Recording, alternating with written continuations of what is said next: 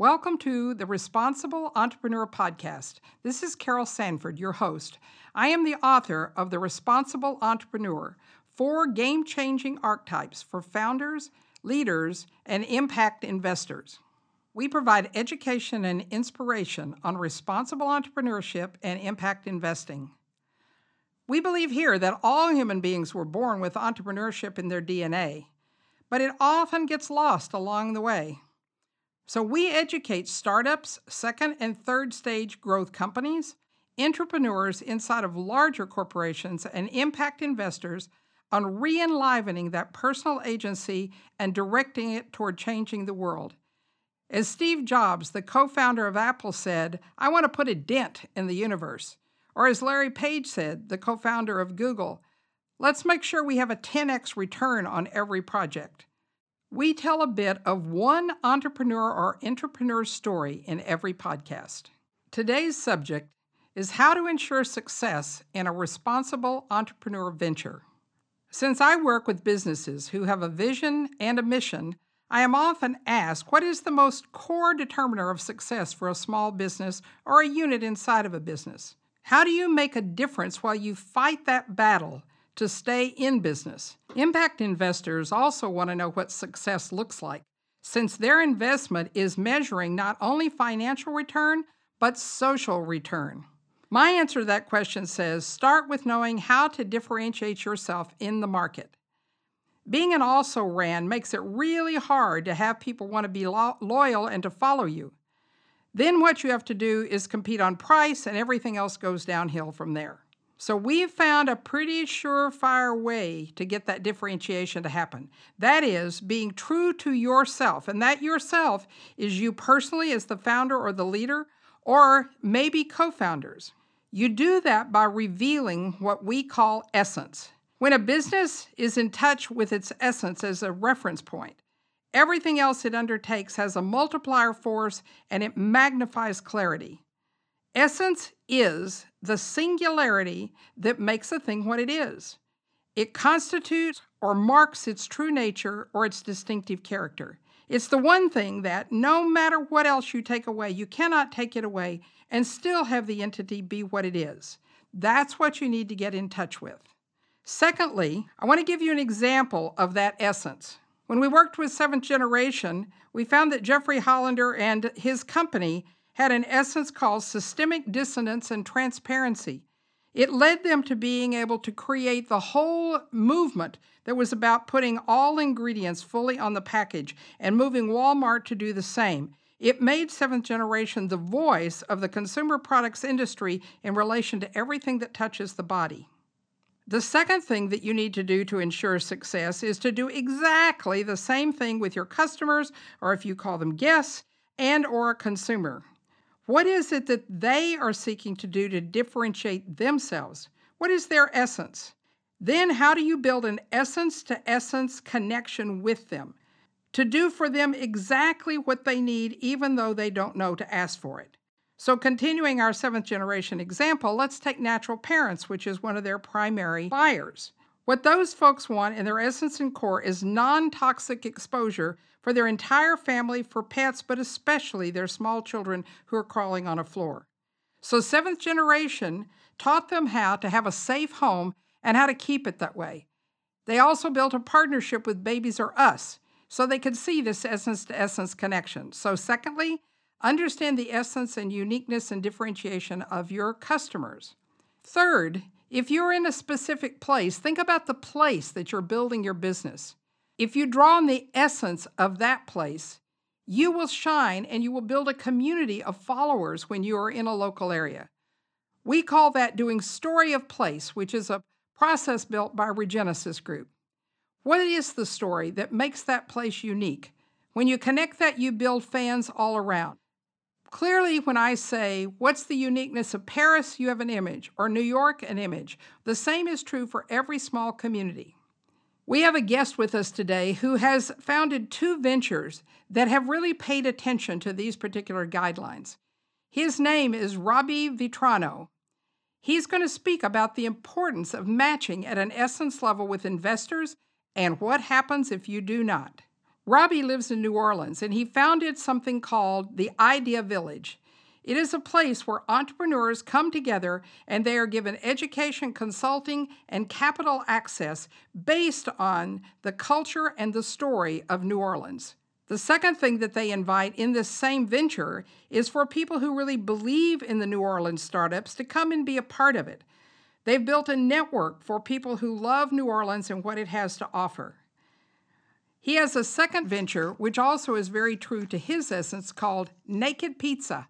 And some of you probably have eaten at a Naked Pizza. You will hear how much it is, who he is, that he wanted really healthy products. So naked means natural. His pizzas are an honest diversity of all natural whole food ingredients that taste better and are better for you. It has whole grain crust and it has probiotics in it. So let's talk to Robbie and see what he has to say about Essence. Well, why don't you say just a little bit about what Idea Village is in case people don't know about it, because it's still a platform, it looks like. It is. So Idea Village is, it really is very much an entrepreneurial hub. So that includes accelerator type programs. So it has a bit of that, Y Combinator, Techstar sort of feel to it. But the decided difference is that Idea Village was sort of founded on a hypothesis, and that really was all it was at the time, was that there are the Silicon Valley models of entrepreneurship that involve a great deal of talent, sophisticated talent, investment, sort of the usual suspects that are stacked up in great volume. And then there are those communities that want to engage entrepreneurship as a platform to essentially self-determine, that for those communities that want to be more like themselves, that want to recognize where is their legacy expertise, and that involves more members of the community, and sort of use that platform of creativity and incentive to create businesses that not only create wealth and create jobs and all those other metrics, but also contribute to a community that people want to live in. So Idea Village was created around that idea. And so what it really went about doing was, identifying those aspects of business that are aligned with the interests of the community. So as you can imagine, maybe verticals that draw upon legacy experience and legacy expertise, as well as emerging ones that fit with the community. And then provide an organizing platform to bring together not only the entrepreneurs and the investors, but also to the community. So what started as 4 people that essentially said entrepreneurship matters has now grown into an international network of over 5,000 stakeholders that essentially are focused on supporting entrepreneurial efforts within the city of New Orleans. And so that manifests as a number of accelerator programs, some that are more general, others that are focused on our verticals here, such as EdTech. New Orleans is the site of one of the largest education reform initiatives in U.S. history, again, as a result of Katrina. Water management is one area of expertise. Food is one major area in our community of focus, so a great deal of entrepreneurship around food, drawing on our culinary heritage. And then, of course, there are areas of technology, hospitality, other areas. So we have those verticals. We do an event every year called Entrepreneur Week, which is a week-long event, which was initiated by providing sort of experiential learning opportunities for business schools who came to the community, partnered with local entrepreneurs to help them sort of build their businesses again and build their contribution. This has now grown to a massive citywide event. And one of the things about it that's really interesting is that in addition to, again, having some of our best and most promising businesses, compete in business plan type competitions, debut to investors, et cetera, it's also an invitation to the greater community to step into the entrepreneurial mind space and consider how they might participate. So, for instance, at our big event, you'll see lots of kids, lots of parents will bring their kids out to this event. We've turned it into something that New Orleans does very well, great big public events that invite people to participate. So we've actually used, in many respects, kind of the Mardi Gras model, which basically is a unregulated for the most part. It's run by private organizations that come together after some planning over the course of the year for one big blowout for 2 weeks that essentially involves and engages the public. So you're responsible for programming, you're responsible for invitations, but it's also the way that New Orleanians behave. It's the way we congregate, it's the way we share information. So to take that platform and inject sort of the entrepreneurial opportunities has been one of the real key focuses and one of the big successes of Ida Village. So tell us about at least one of the startups that you've been intimately connected to and why you decided to move just a little more into the startup world yourself. Yeah, so I found myself, as you can imagine, so I'll take the second half of that question. But I think for everybody, you sort of come to those points where you say, okay, I'm doing a lot of facilitating and I'm, consulting on work, but I need to get a little deeper into the machine and put some of these things to work. So initially, I was working directly with startups, but mostly as an advisor and a mentor. So the natural progression was to say, okay, let's get, deeper into the machine and actually start a few things. So one area of particular interest for me is food, health, and nutrition. And so one of the companies that I was involved with as a co-founder is a company called Naked Pizza. And so Naked Pizza's, conceit was to say, could you use the fast food industry, the platform, this pervasive, wildly successful business platform, as a way to demonstrate a new kind of behavior, and that being to use all that infrastructure, all that distribution, all that great marketing and manufacturing know-how to deliver a product that actually helps instead of harms. So we took essentially one of the world's most popular products, food products, pizza, but also one of the most unhealthy food products, and it was redesigned. So essentially addressing some of the real problems associated with a product like that. So using additional grains and whole grains in the crust instead of highly processed carbohydrates, using a little more fiber, cleaning up all the additives in the vegetables. So when you take some of these steps in an intentional way, you actually create a product that is more whole food focused.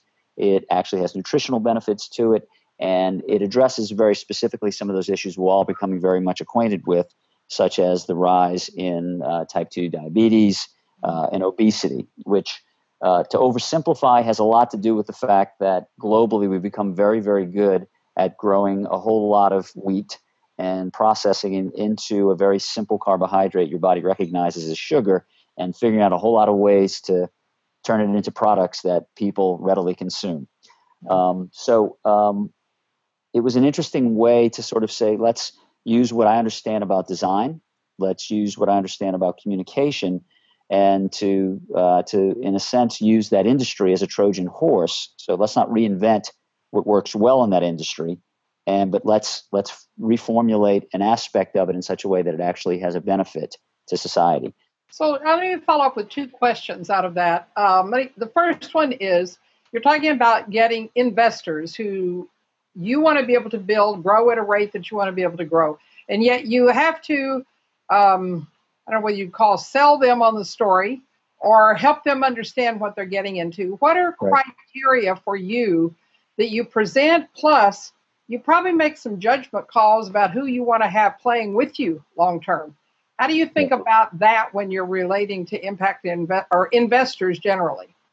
Yeah, again, I think it's important to be clear about why you're doing what you're doing. And so, if there's any reservations on the part of an investor relative to the people that they're, getting into bed with, so to speak, it's good to surface that as soon as possible. So, you're always mindful of, how you sort of shine up for a meeting, and you certainly are interested in attracting that investment. But again, my philosophy would be that it's a little too painful to be involved with the wrong people, especially when money's into the picture. So I think it's important to get beyond that a bit. Now, again, how far you get beyond that, it's usually pretty difficult because it's a honeymoon period of some sort at that stage. So getting somebody excited about it, but about an idea and a concept, but excited about it, in a way that is, true to your own intentions and ambitions, are extremely important. relative to the investment relationship. So, again, it's nice when you can sit down with an investor and talk about sort of a range of issues that are, of course, related to the enterprise, but maybe not directly, to get a sense of how people spend their day and, what those priorities and what's important to them. But, when you're moving down that path, I think once those things are established, then again, I think you want to be clear about, not only the value of what you're proposing, which is sort of obvious, but then again, more importantly, what are the expectations, relative to growth. I'm wondering if you could give us a concrete example where you've discovered and you would say, well, I think I learned something about that, or that went really well, or my goodness, I fell in a hole and I had to come out of that, just so that people could get a feel for what goes on in your head and then in your engagement in a real life situation you've dealt with. Sure. Well, I've got maybe more than a few of each type, but one of our investors in Naked Pizza early on was Mark Cuban, and as everyone knows, a guy like Cuban, who's not a bad guy in any respect, but is a guy that certainly brings a lot of opinions and a lot of just a whole lot of noise and influence and all kinds of things. I mean, and so in the early days of Naked Pizza, we were eager to test this idea. We were really interested in gaining some traction and influence. We'd built the model for scale, aggressive scale, and the good of having somebody like a Cuban involved in it, even the positioning that went along with that idea, was that it gave us a great deal of visibility, and it sets expectations very high. The maybe the uninvestigated aspects of that type of relationship, is this was created. It's a mission-based company. It was created around this idea of using this fast food concept to start a dialogue and a conversation about how people ate and what sort of impacts resulted in that. And some of those aspects, start to get into the nuances of your hiring practice and how you design your business and the customer experience, et cetera. And some of those types of designs, which are more nuanced, which are very time sensitive, certainly very sensitive to time delays, could be very much at odds with people looking for faster returns. So, the typical conversation in any fast food type of enterprise, any small business of any sort, there's going to be a great deal of emphasis on unit economics, for instance. So unit economics are not that mysterious in a business like a carryout and delivery pizza design. So you start to look at areas of cost saving, cost cutting, labor costs, et cetera. And you find yourself actively battling the conversation around what creates a business that is able to fulfill its full mission and impact with the business dynamics. Nothing unusual about that, but the fact was that this ended up in a fairly significant impasse with an investor like Cuban relative to the way the company was crafted and the mission and the pressures to achieve certain unit economics and scale. So that didn't necessarily go all that well. That wasn't maybe the happiest of circumstances. So I have a couple of questions that are a hint at where we started, but I'd like to go back there. You're obviously a very principled person. You think about what is the most appropriate. I don't know whether you'd call it right, what your words are, but I'm always curious about if you had to state what the 2 or 3 principles are that you reference. They tend to come into your mind. I mean, they're everything from do unto others, right, which is in all religions around the world. But I suspect you have 2 or 3 that tell you whether you are living up to the self you want to be and having the businesses live up to the potential for them. Can you, in kind of a succinct way, give us 1, a little explanation, 2, a little explanation, and 3, so we can see what your principles are? One of the key principles that sort of drive my work is, can we use that language, which is very powerful, in a way to discuss our alignment.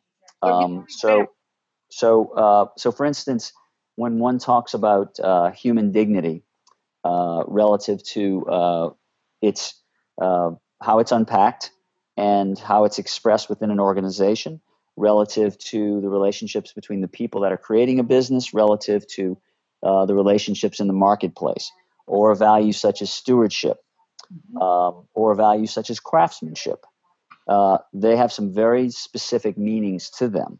And of course, they're open to interpretation, but it's very useful to use these words and their powerful applications in a way that a group of people that are deciding to take that 1,000-mile journey can really speak to values that are important. So again, I think it challenges two things. I mean, one is that it creates some uncomfortable conversations. And secondly, it forces you to maybe not get ahead of yourself because, again, most people in this game are optimists. And, the good of being an optimist is you're an optimist. You sort of believe it's possible. The bad of being an optimist is sometimes you don't like to hear the bad news.